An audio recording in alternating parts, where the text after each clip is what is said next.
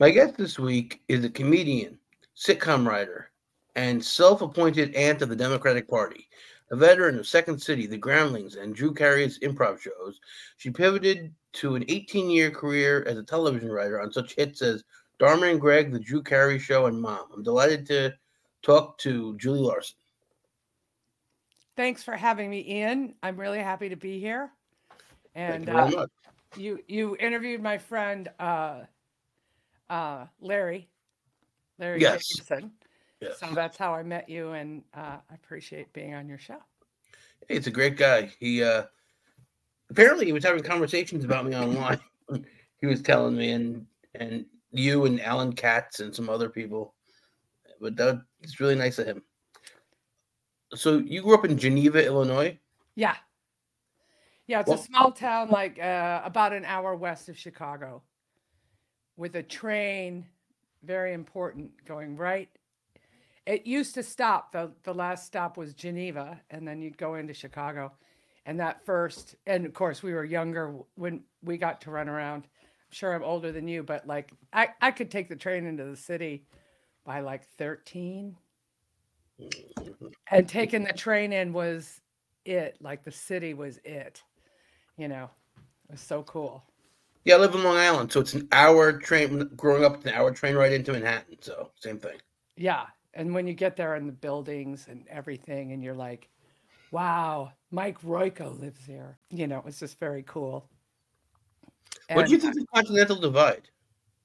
what'd you say? What do you think of the movie Continental Divide? You're going to ask me about movies. I'm not going to know about any of them. Forget it. It was John Belushi where he plays Mike Royko. Oh, wow. I will see that. Okay. John, yeah, that was a great time in Chicago. Like when I was, and I was too little for it, kind of. But my dad's friends, all those people, older brothers. I'm fifth of six kids, so we had Mike Royko read at the table a lot. You know, laughing. He was hilarious.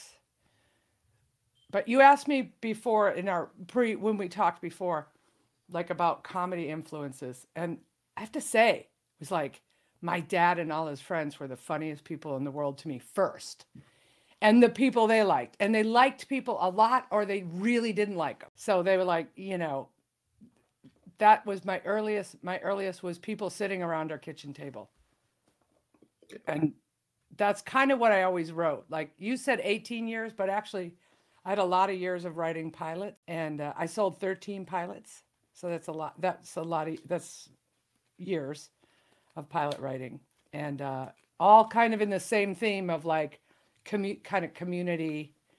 People do better in a group, you know. Mm. But I'm from six kids, two parents, in a two-bedroom house, very small, no shower. So you either love each other or hate each other. That's kind of how it goes. And Right. yeah, So your parents got one of the bedrooms, and then how would you decide which of the six kids got the other? interesting. Well, there was a landing. So my sister and I, my sister was the oldest. We slept on the landing until she went into puberty, and then we moved into the bedroom, and my parents' full size bed came out into the onto the landing, and then they were there till people started to move out. At 18, you just Mm. go, right? Gotcha. Yeah. So what did you watch on TV, or were you one of those people who didn't watch TV? No, I did. Like when I was a little kid, I had to write stuff down because I was like, "Ugh." But when I was a little kid, it was all the dumb stuff right after school that you may or may not watch. If you had something to do, you wouldn't. But like Gilligan's Island and I Dream of Jeannie, it's like even when you were little, you sort of knew it was stupid, Right. but it kept you involved. Yeah. And there were some funny people on those shows. And but then Dick Van Dyke and Andy Griffith were probably the big, you know. We didn't like watch TV during dinner or anything like that, but those were big. But then, and then there were all the Southern ones. Mo Rocca does a show called Mobituaries. Yeah, it's really good. It's great, and he did one about the death of Southern television which was all in one season, and it was like Hee Haw and Petticoat Junction and Beverly Hillbillies. Beverly Hillbillies, and there was one. What's the one? The Three Girls. No, that was Petticoat Petticoat. Junction, but then Green Acres. Green Acres, all canceled same year. Very highly rated shows, and they were replaced with like, I'm not. It wasn't maybe Mary Tyler Moore first, but it was all classy. Right.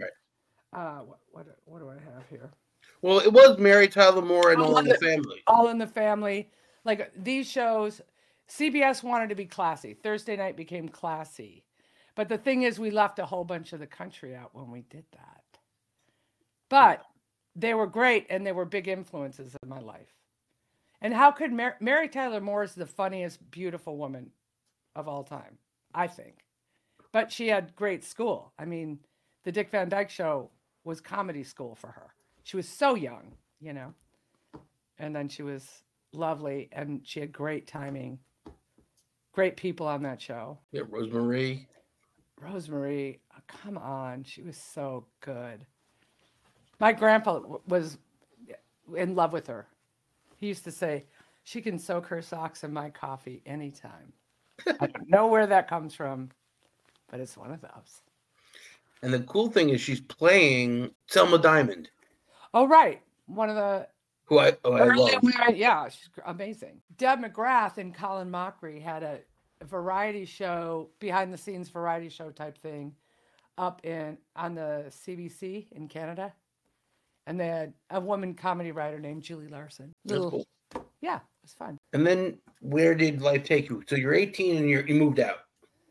Moved to Chicago. Yeah, right away, as soon as I could. And, got a job for the Chicago Jefferson Awards, which is like the Chicago Tony Awards. Okay. Through an odd sequence of events. I just went on the train to Chicago. I moved in with this woman, Leah, and took 2 suitcases and went home the next week with empty suitcases and came back. Nobody moved me in there, or nobody even saw that first apartment I lived in. I was a baby just walking around Chicago, but it was a dream come true. It was so great. And Leah was leaving that job, so she kind of willed it to me. I don't think I would have gotten it otherwise. And worked for a local Chicago actress named Dorothy Jordan, who was the mom on the Morris the Cat commercials. Okay. And her husband was Captain Midnight in the old radio show. So I worked for those two and the Jefferson Awards Committee, and cocktail waitress, did everything in Chicago while taking classes at the Second City. Okay, so who was at the Second City when you were there? Who were your teachers? Well, you wouldn't Joe Forsberg, Jeff Michalski and those guys were all there, but they were performing at that time. I don't think I had any really... Del Close I worked with for a little while. Del was tough, lots to deal with. Amazing, really brilliant. But my attraction to that was, do you remember the beginning of Saturday Night Live? My favorite show. I've seen every episode.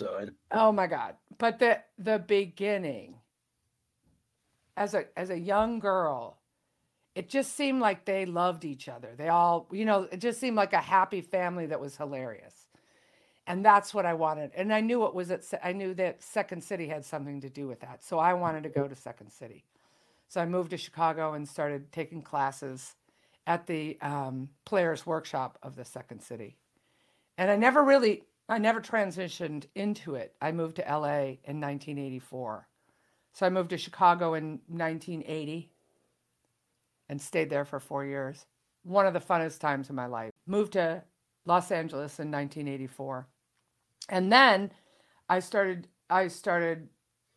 cocktail waitressing was the most amazing way to make a living. You make so much money a couple nights a week, and then you could take classes and do things like that. And I ended up in the Comedy Store Players. So I did the open mic at the Comedy Store, and Brian Bradley was in charge of it. And he just said, hey, how would you like to try getting up with the Comedy Store Players? And I was like, I love it. So, because I had Second City background. And Robin Williams would come down and play with us. And, Monday nights had just like Sam Kinison, Louis Anderson, trying to think of who else. This wasn't off the wall. No.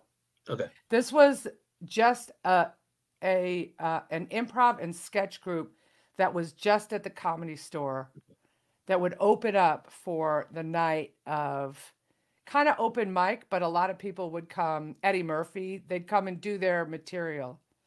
Like they'd be working on material. They'd come Monday nights. And then all kinds of comics would get 5 minutes. But those guys would get, of course, whatever they wanted. And Magic Johnson would be backstage and all that. I was just so, just off the truck. I really loved, that was one of the funnest times. Did you get starstruck? I didn't.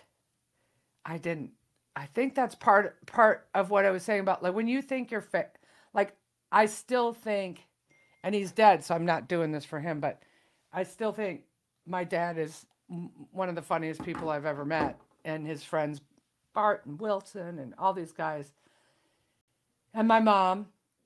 So, like, I always kind of saw it as these people. I think part of the reason I even did what I did in my life, because my dad worked in a factory, I wanted to show that they were that level, sort of.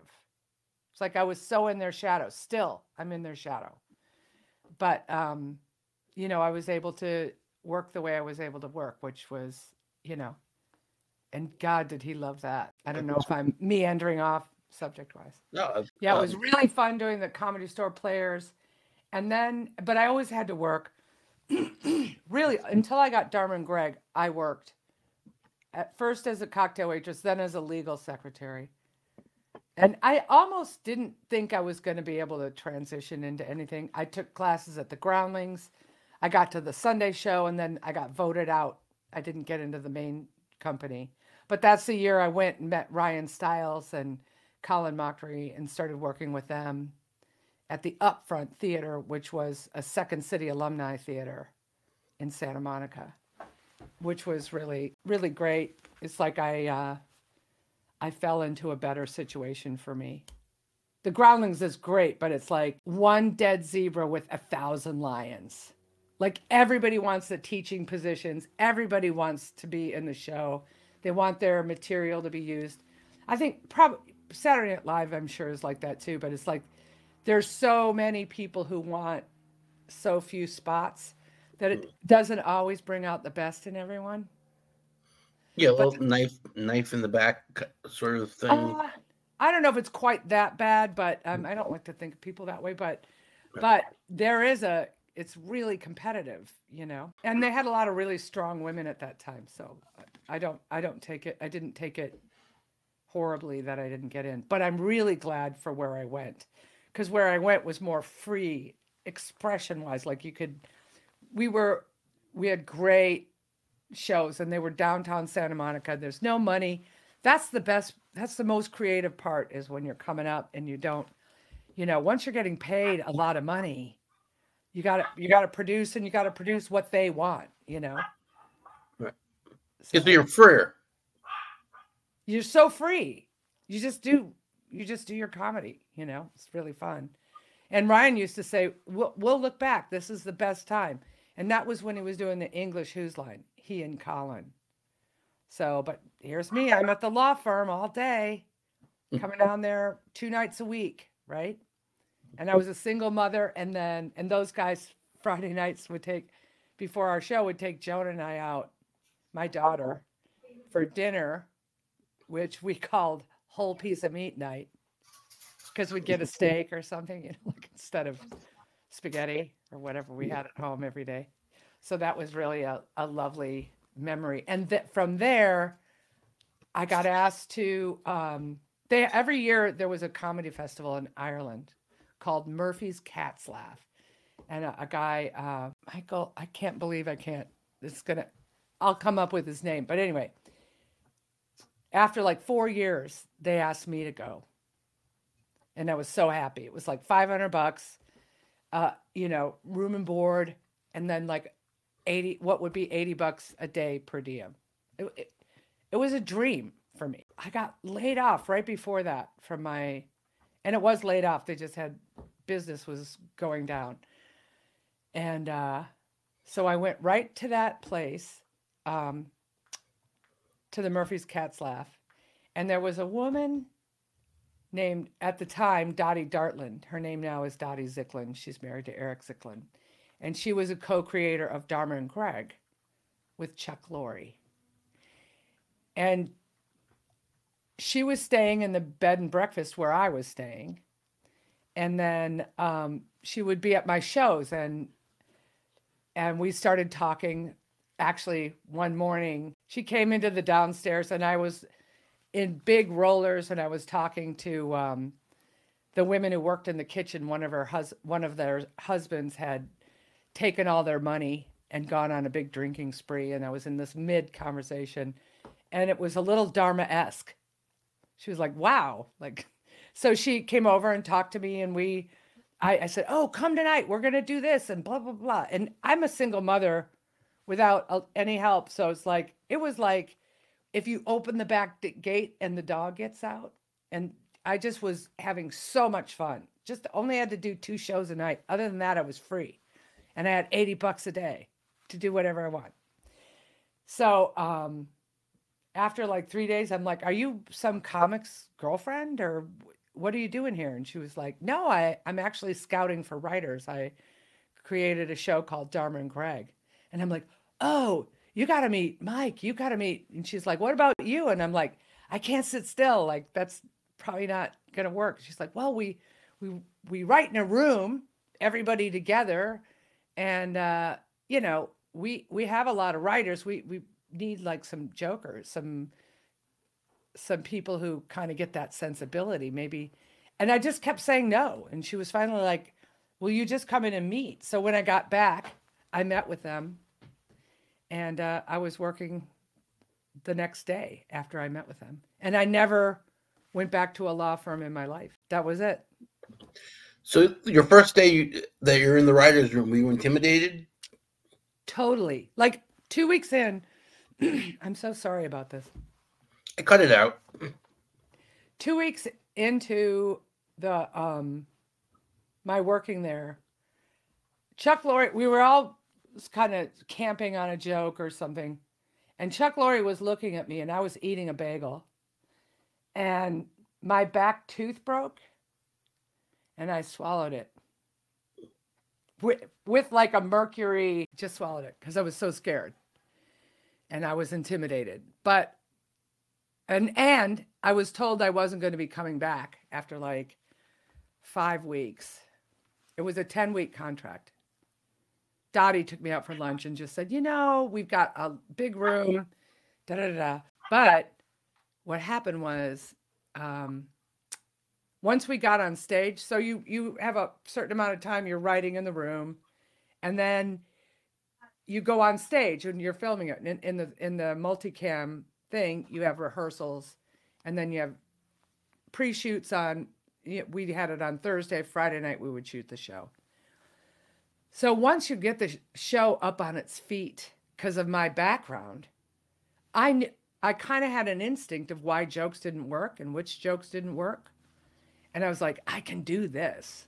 So I'd see they'd change jokes. We'd go back and do a rewrite, and I'd do a little bit there.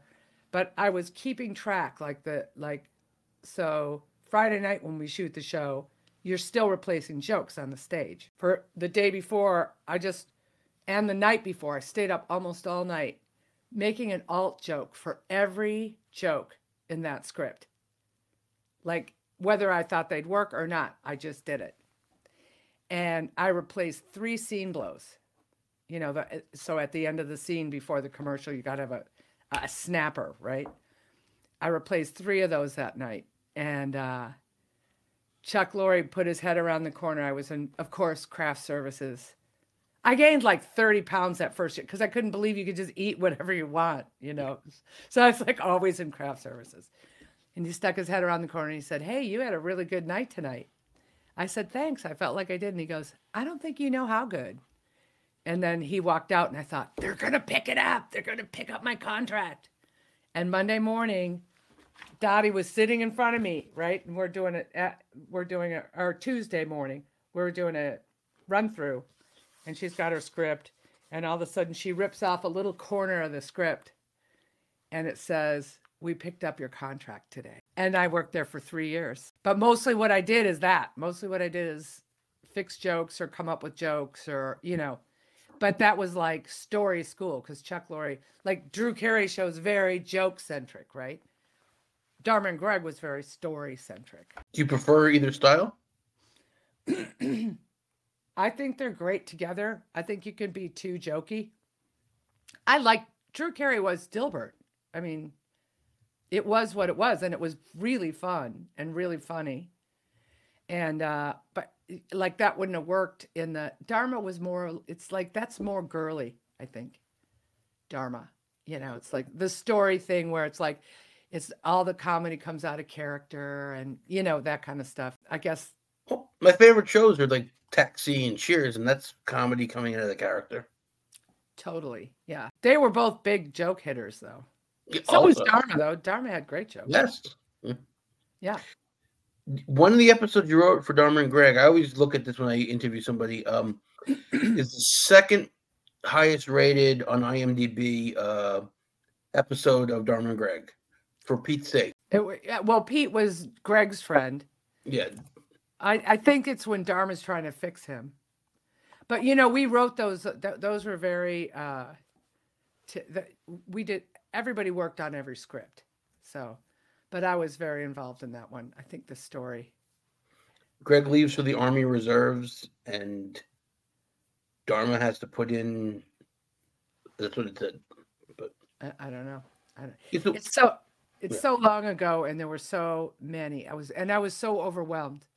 And you just find out you got credit, Like those were Chuck Lorre, especially at that time, everything happened in the room. And you'd be in the room or out, he might put you out of the room. So what was the work year was 36 weeks, 30 weeks? Yeah, you'd go through, the beginning of April and then you'd come back June 1st. Give or take. And June till you started filming, it wasn't terrible hours. Well, Chuck never worked terrible hours. Drew Carey had a little bit more, but not much by the time I got there. Before I got there, they'd stay up all night. Sometimes in those early years, they do that. And I wanted to travel with Who's Line and do that too. And if I was on Drew Carey, he could pull me out of the room. So that's why you left, because you wanted to continue performing.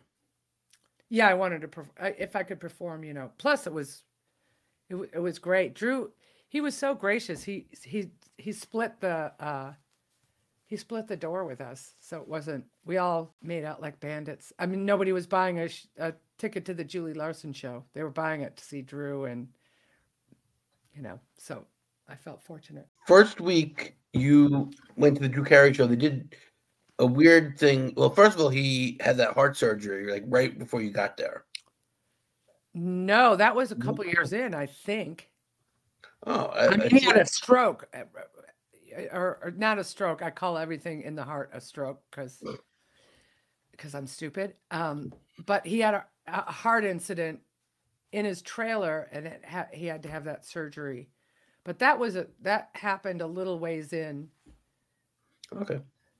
So I was looking it up, and it sounded like it was your 2001, and then they did the sketch episode with all the rock musicians and Jenny McCarthy. Those were so fun. Those were great. The back to school episode. Yeah, I know. That was really good. I was there for that. Yeah. And then of course they did the live shows, which were really fun. I remember people winning contests and being on the show, but from my seat, it was like I was working mid-level producer, so I wasn't putting those things together.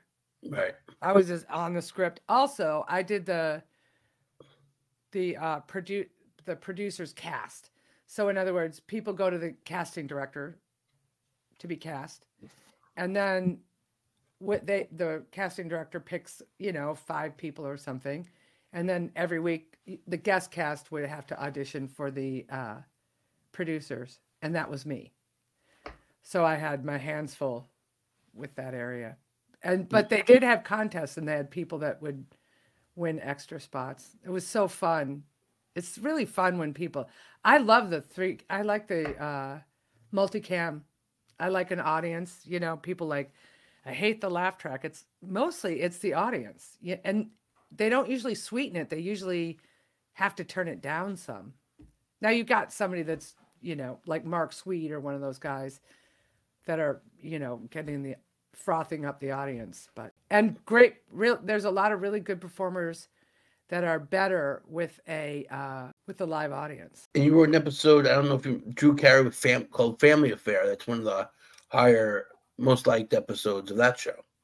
Yeah, Family Affair. Huh. Janetta Arnett was the guest star. Who was on Head of the Class. Oh yeah. She was nice. We had episode to episode. It's really hard to remember because when you put it all together, it's so many hours of television. And they would just you'd finish and then be on to the next and beyond on the next and beyond to the next. So yeah, I'm a teacher. It's like if you ask me what my lesson plan was, I'm not going to remember. Yeah, your most liked lesson plan of 1999. It's really hard. What do you teach? Can I just ask what? Yeah, go ahead. Teach government and economics to seniors in New York City, in Queens. That's the show. Like I taught improv. I did a volunteer thing teaching at a senior center. Improv. Really old people. It was fun. They were great. They were really dirty. Yeah, they are, because they have no filter. No, and they have nothing to prove or lose. I like the story. I heard you on another podcast. The stories about your father when you went back home and what his biggest regret in life. What did I say? He never got to do it with a black woman. Oh yeah, that was a sad one. Well, we had they all loved Tina Turner. Yeah, that's the thing. I mean, who doesn't? Yeah, I know. I can't believe I said that. And he wanted his ashes to be spread over Beyonce. Oh yeah, when he was sick. Oh my God. Yeah, he loved women so much, but in a good way. He wasn't creepy at all. It was just no. I mean, this sounds creepy, but it wasn't. That's funny. I've forgotten about that. Which podcast was that? Dave Razowski? Yes. Yeah, he's great. Yeah. He's a Second City alumni. You wrote your own pilot. You wrote 13 pilots, and you had 2 produced, and one of them was called Washington Street. Yeah. That was great. That was one of Octavia Spencer's first big jobs. Mm. And David Eigenberg was in it, and it was really good. Really fun. I learned that was my first pilot. And that was with the woman from Dharma Greg that hired you? No, that was Are You There, Chelsea? Right. The Chelsea Handler one was with Dottie. Right. So, and that was on NBC, but for 13. It was a mid-season replacement. That's a death knell. Being the mid-season replacement with very little. There's some exceptions, but. So what was Washington Street about? What was the I have a through line, and Washington Street was basically my life as a single mother. Like, it was a building where upstairs there was kind of a party girl. Then my apartment with me and my kid. I'm a legal secretary. Octavia Spencer was the woman who worked across the, in the next cubicle from me, and then college professor, who's going to be teaching at UCLA, moves in the apartment across from me. And this actually was the way my apartment was. I had Dot upstairs and I had David across. And David Eigenberg played the guy across the hall. And Cynthia Watros played me. So the running. So there might have been a love interest there, like that was coming, but he was engaged. It's like more of a friendship. There was no love interest with David and I, although we were friends. And it's a kind of thing where people are better off with each other. Like, in other words, if you've got somebody that loves you upstairs and you have to go to the store to get your kid Pedialyte because they're sick, you got any number of options of what to do. You know what I mean? It's like that being well cared for is not a financial issue. And that's always what I was writing. I was always writing people who didn't have a lot of money, didn't have a lot of status, who had great lives. Because I grew up like that. Like, we didn't have any money. It was so good. And the thing that drove me creatively was like, wow. Once I saw status, I'm like, status blows. Like, having it blows because you turn into a douchebag, and not having it blows when other people do because you feel less than. It's like, we're all equal. Who gets to have the best life? Who's loved the most? Who gets to love the most? You know? Who gets to sleep with a black girl? You know, these are all the metrics, you know, and you win some and you lose some. And so, like, I really, like, everybody has their creative voice and the thing that they held on to. My thing I held on to is like, anybody can have fun and anybody can be fun. And, you know, and they might like, they might be an annoying character. It's like Seinfeld. So great to have George Costanza, he's not that happy, but he is in a community. He's loved, you know, and they didn't want, the first year they didn't want to do that show with him. And Jerry Seinfeld, very rightfully, probably, what's his name too? They wouldn't do the show without George. So, like, they picked it up a year later or something. Because George didn't test well. Because when people were, you know, working that testing room, when he came on, they're like, we don't like him. But that doesn't mean they don't like not liking him. Do you know what I mean? So eventually, he's the most popular character on the show. Exactly. One of the most popular characters of all time. Am I wrong about that? Yeah, no. Yeah. No. Or you look at Louis De Palma, or he's not likable. Yeah. Or what was it? What was a cop show where they the really funny Barney Miller? Barney Miller, the captain, that's like a great, very small character. That captain was hilarious. Inspector Luger? Yes. I love Inspector Luger. I mean, come on. But completely crabby, completely ridiculous. Not really taken seriously, even though he's the inspector, you know, and a little tender in there too, you know. My favorite character on that show. Yeah, he's my favorite. He's mine too. Barney Miller was good too. That's a hard part. That's centering a show, you know, not the funniest one on it. Norman Lear talked about growing up in that Jewish kind of, what he grew up in, New York-y. And he said, my uncles were all tailors. I have 4 uncles that were funnier than me. And I'm not kidding. I'm not being nice. They were funnier than me. I just thought that was so great. He's like, it was the culture. That's what we did. We were funny. Yeah, it's like some people didn't know how to do it for a living, or didn't know it was a living, or right. Yeah. Yeah. The first stage of it. I have a stage in my backyard. I taught improv back there for a little while. Yeah. And I just think the first line of all entertainment is each other. You know, I mean, it wasn't before records, before, you know, film, everybody's hero was their dad or their uncle or somebody, you know. Everybody's favorite musician was somebody they were related to. It's kind of fun, like play, you know. Play something, you know. Do you know who Keb Mo is? Yeah, I heard the name.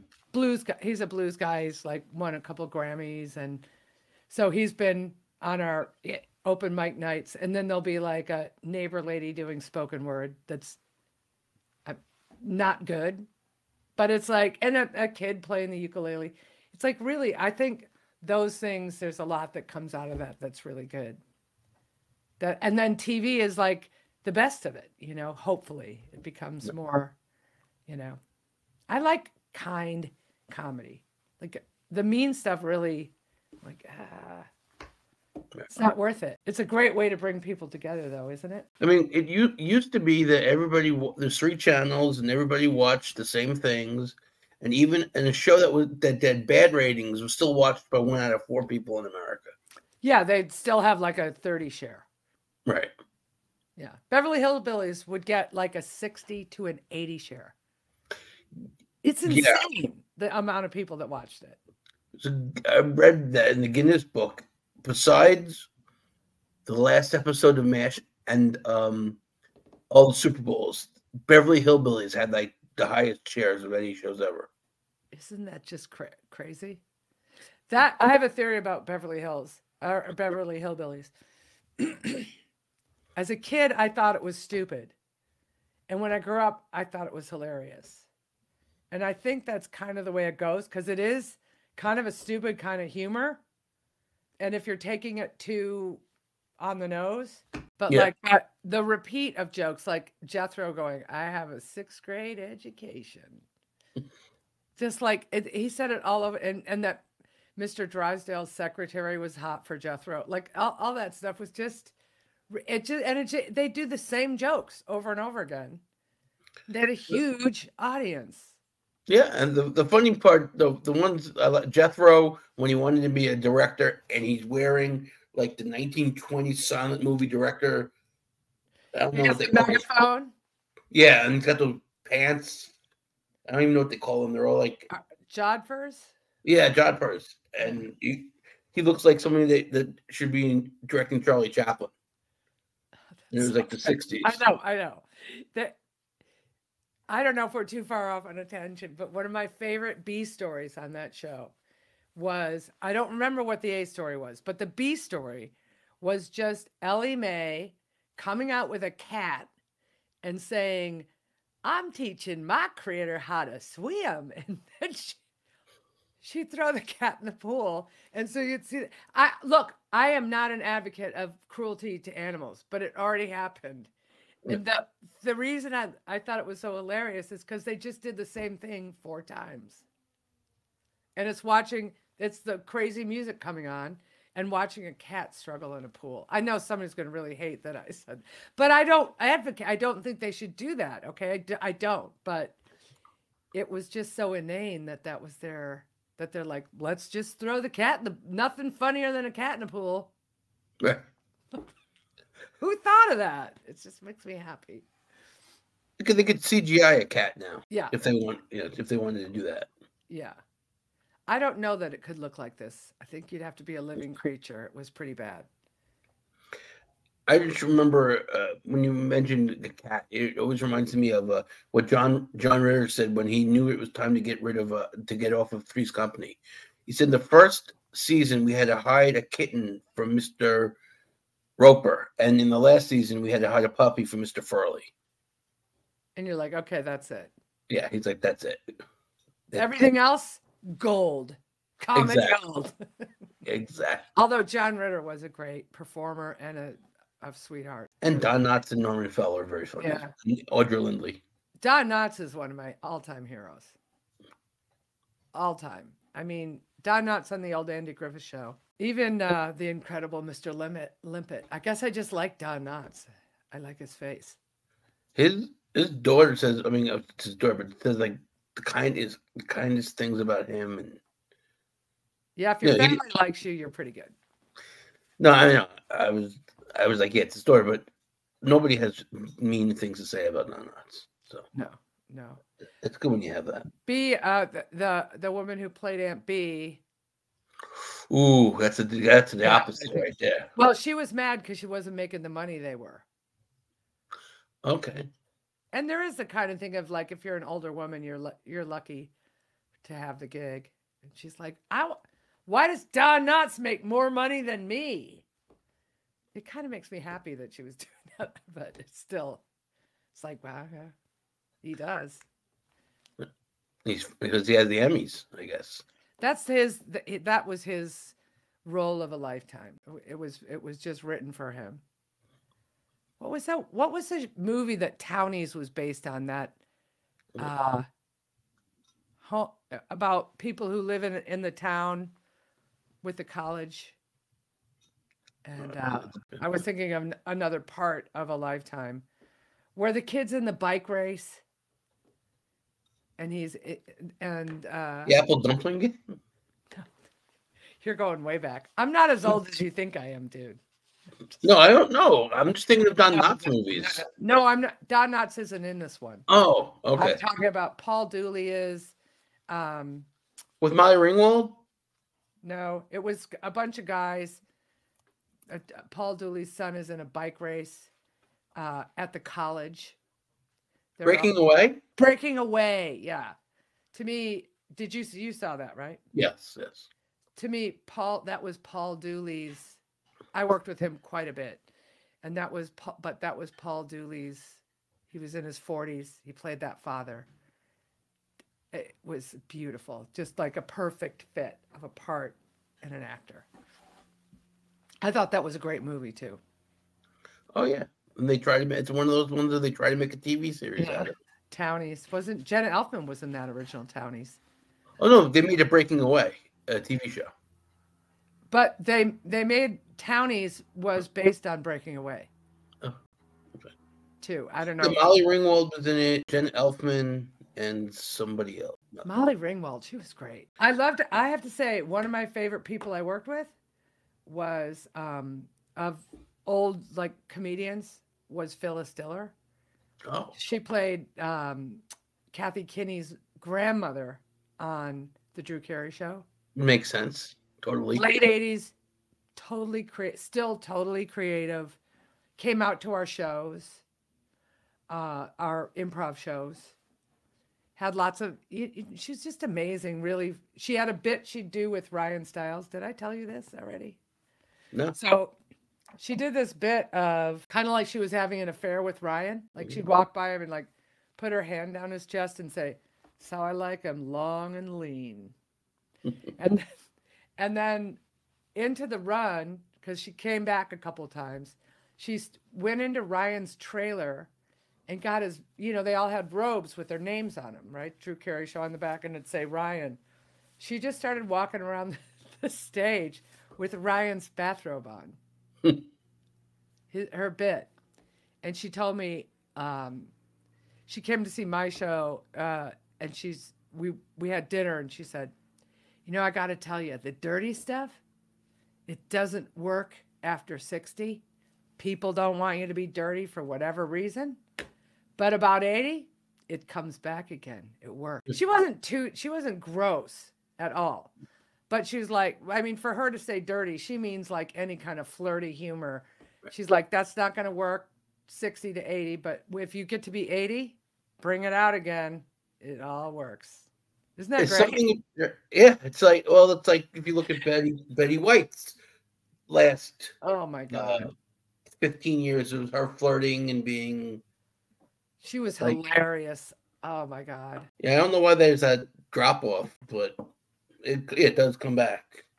And the thing about her is she was very about Phyllis Diller is that she was a really attractive woman without the makeup and everything on her when she was younger. She was better without it. She's really an attractive lady. My friend Paul Sands. Do you know Paul Sand? Yes, I know who he is. Yes. Yeah, Paul Sand, Friends and Lovers. You should interview Paul. I'd love to, but I have no way. I'll talk to him. Yeah. But he was really close friends with Phyllis Diller, and he started taking her to this restaurant called Santa Monica Seafood that's on like 11th and Wilshire Boulevard, right? And there's a bar. There's like an oyster bar. He took her there once, and she just felt like I have to dress different to make this work for me. So the next time he took her, she wore a beautiful, really bright orange jumpsuit, and she had found this wig that was black feathers that she hadn't worn in years. And then she was Phyllis Diller. Okay. And so she could talk at the bar, she could have a glass of wine. And, this is like just amazing, like still wanting that camaraderie, still wanting, she didn't need people to ask for her autograph. Okay. But she wanted to have, and people didn't know who she was anyway, because she's so old, right? People at the bar. But they wanted to talk to her. They wanted to ask about her, I think I might have that story a little wrong, but I know that was her outfit and that she loved. That wig was something that she put away around 60 and pulled back out. The one thing I always wanted to do, but I never did it. Supposedly every night at Sardi's in Manhattan, which I've never been to, Joyce Randolph. How could that be that you've never been to Sardi's? I've never been in a Broadway show. I thought that's what the actors go after the show, but whatever. But and when I come to New York, we're going to Sardi's. Okay. Okay. What kind of food is it? I don't know. I don't live in New York, but I know Sardi's. I know that, of course. So at the bar for probably 70 years, Joyce Randolph would sit at the bar. Oh, Joyce Randolph. She's 99 years old. I know. She just died. No, she didn't. 2 days ago. Yeah, she did. Oh, 2 days ago? Oh, Yeah. Then I really regret not going. Because she would sit at the bar and just talk to people. Isn't that great? She's Trixie, right? From she just died 2 days ago. Yeah. Yeah, I was sorry. I have to be the one to tell you. I missed out on that. You are a child compared to the people I've had on here. So. Oh yeah, that's my room. I love that. Alan Katz is amazing. Yeah, I haven't gotten to him yet. I want to talk to him too. He's great. He was. Oh yeah, well, he's trying to figure a day. What? He's trying to figure a day. Yeah, he's good. He's so good. Talked to George Slaughter. Nice. Very, very nice guy. Yeah. You have a good nostalgic sense without being just nostalgia. It's good.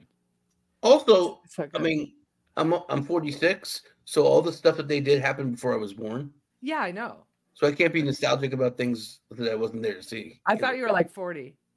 Thank you very much. Yeah, it's nice to have somebody like kind of, it is a trajectory. It all happened, and like what was funny then, it's always that, but there's kind of a beautiful trajectory of American comedy, and there's the women's story. There's the, there's the Jewish story. There's the Black story. There's like all kinds of the story, and they're all fighting to contribute, not to take more.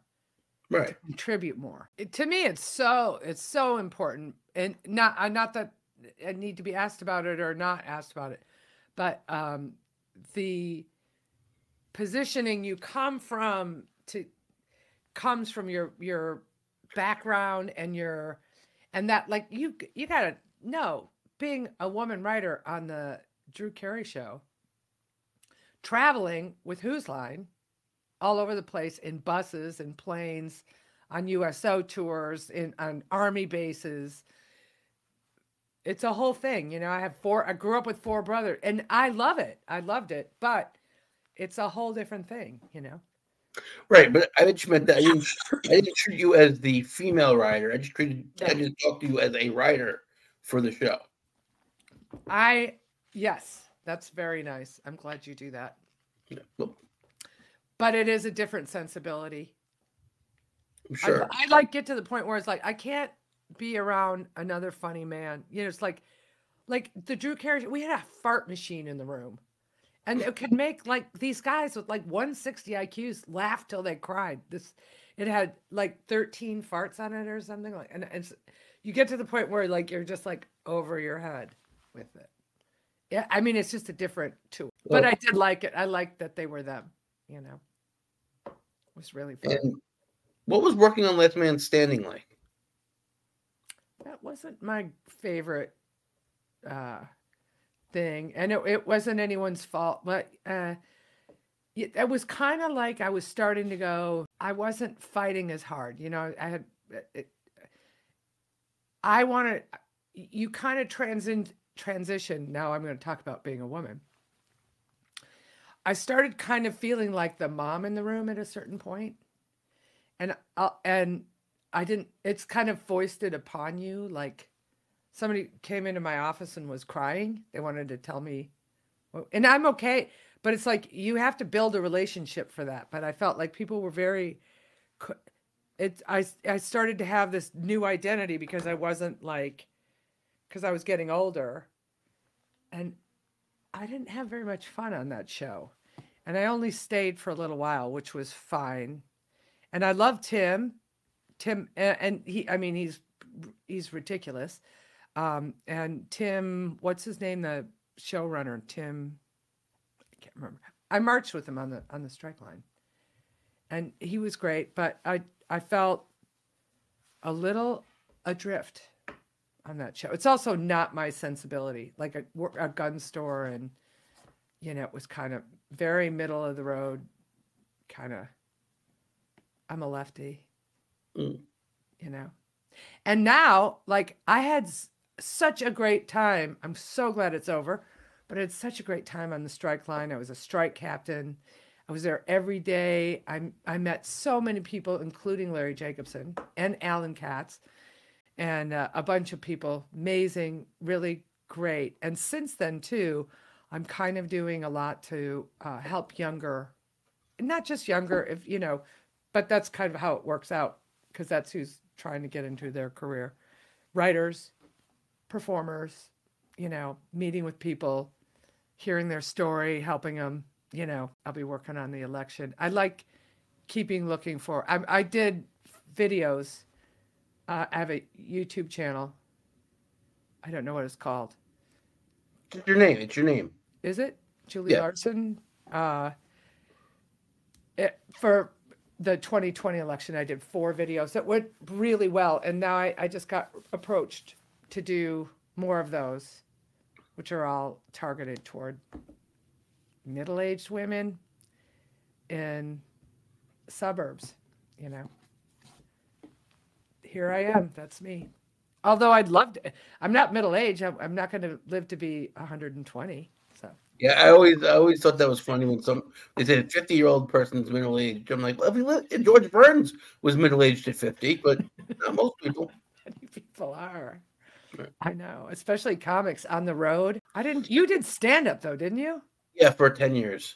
Wow, that's great. Did you didn't keep doing it, I guess?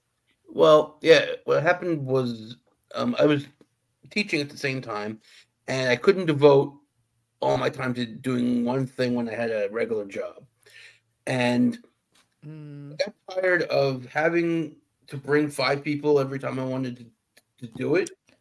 I hate that stuff so much now that's going on. So I just said that I can't, because they don't want to hear the same. I'm trying to work on like a 5 minutes and then 10 minutes. And they're like, well, these are the same jokes as last time. I'm like, I know, but I have to hone it till it's like really good. And then I go another 5 minutes.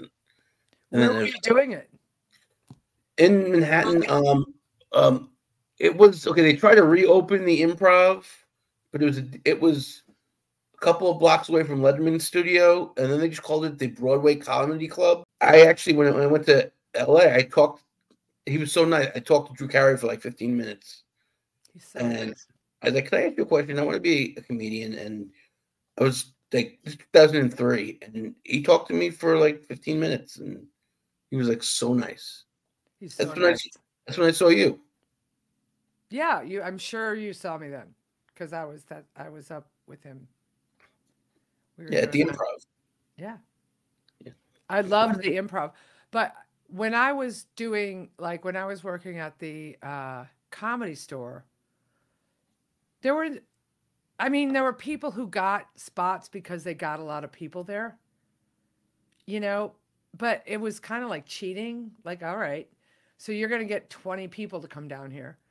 And I've had people try to get me to go, and I'm like, no. Like, I never made anybody come and support me. People talk about being supported. It's like you have to just keep trying until, but I bet there's other places that would let you get up where you're so young. I mean, and you've got such a knowledge of the crap. Like people that you meet through this, you should probably have some performers on. Send them jokes. Oh, here's a great story for you. Okay. There was a writer that I met on Dharma Greg, but he was with Johnny Carson for 20 years. His name was Bob Smith. Yes, I know who he is. You do? Oh, I know of him. Yeah. So, and he was on, I met him on Dharma Greg. He was on Grace Under Fire, Southern guy, originally, but lived up before his career, he lived in, I think, Michigan, and he worked at a Florsheim Shoes. Did I tell you this story? Okay. So Bob Smith's working at Florsheim Shoes, and at work, he would write jokes when nobody was in the store and mail them to Johnny Carson. And he started seeing them on the air. And he'd say to his friend at work, hey, my joke was on Johnny Carson last night. Nobody believed him, ever. This went on for like a year. And he started doing it more and more and getting more and more jokes in. And he's at work one day and the phone rings and it's for him. Picks it up. Is this Bob Smith? Yes, it is. Well, this is Johnny Carson. And I've been doing your jokes for a while now. I'm curious, how much do they pay you at Florsheim Shoes? And he told him, he said, we can beat that if you'd like to move to Los Angeles and work for me. And that's how his career, isn't that a great? Also, it means the person who was opening the mail was smart enough to see, oh, these are good. Give them to the writers. That when the writers were gracious enough that when Johnny Carson would do the joke and say, that's great, they'd say, that's that Bob Smith from Florsheim Shoes. So there's a lot of good graciousness in that story, isn't it? Writer, oh my God, people are always scrambling. When I was 17, I was a senior in high school. I wrote a book of jokes and I sent them to Rodney Dangerfield, and he bought one. And That's then great. And he used it on Dr. Katz when he was a guest. You know that cartoon show? Yeah. Yeah. That's so great. Do you have the joke written and framed above your computer? No.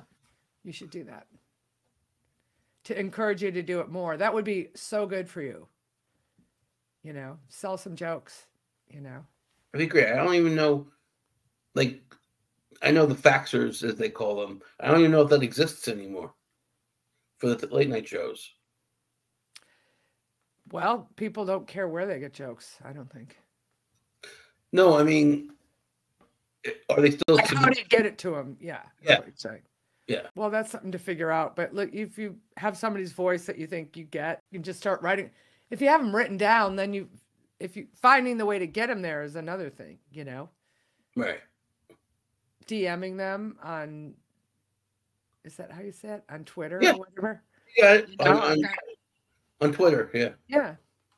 You know, or somebody in their line, you know, it's like, I don't know. But I mean, if you start doing it, then you've got it in case there's an opportunity. Some in general, some for specific comedians. Yeah, I know some people have actually been hired from late night shows based on their tweets. Oh, yeah. I bet. And there was that sitcom Shit My Dad Says, which was a Twitter account. That had to be a piece of shit. Come on. Never watched it, but no, it's horrible. You're an economics teacher, for Christ's sake. You can't do that. No. That's a smarty pants thing to teach. Yeah, but it's life skills pretty much. It's checkbook and because it's funny, we're talking about comedy is like what you do in your day job is so important to the people that you do it for. It's like comparatively. I mean, I think comedy is really important too. But I mean, that's a really important thing. Especially the people that are in those classes are getting things that they have to live in the world. Right. Or they're going to be way better off with them. It's just it's interesting the different ways, right? Well, thank you very much. I'm sorry I took so much of your time, but No, I loved it. Come on. Oh, we've been on over an hour. yeah. Well, I hope you can get a half hour out of it or something. Yeah, don't worry, I'll get an hour. It's great. I'm so happy to meet you. And likewise. See, I say I don't like that mother thing, but I'm not your mother's age, but like close. Like I have nephews your age, and now I'm like, how does that guy get his material? I'm a little mothery. That's how it goes. You're my uncle's age, my mother's younger brother, much younger brother. I'm 62, so So you could be my aunt. I totally could be. I am your aunt. I can't help it. Okay. All right. It's great to meet you. Yeah. Come on. It's nice to have an aunt in LA. Exactly. But no, if you come to New York, we'll go to Sardi. We will go to Sardi's. And not, of course, as you probably know, I get out to New York now and again. Okay. Yeah. All right. All right. Nice to meet you. Thank you. Bye-bye. Bye.